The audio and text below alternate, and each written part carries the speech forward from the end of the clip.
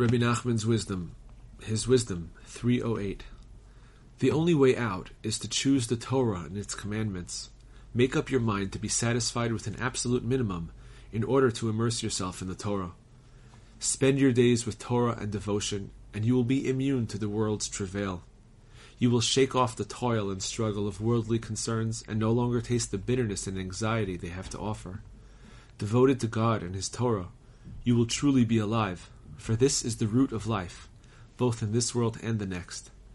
You will then know that the words of the Mishnah are correct, even in their plain meaning. You will have chosen to live such a life, eating bread with salt, drinking water by measure, sleeping on the ground, and living a life of privation. You must be willing to accept such a life, for there are times when even bread with salt and measured water will not be abundant.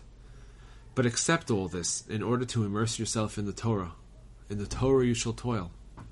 If you do this, you will certainly be happy, and it will be good for you. Happy in this world. You will have accepted all the suffering the world has to offer and be worthy of true life. You will then be worthy of perceiving the truth, and you will know that the world was not created for ease and enjoyment. You will realize that the person who seeks the delights of this world will find only pain and vexation.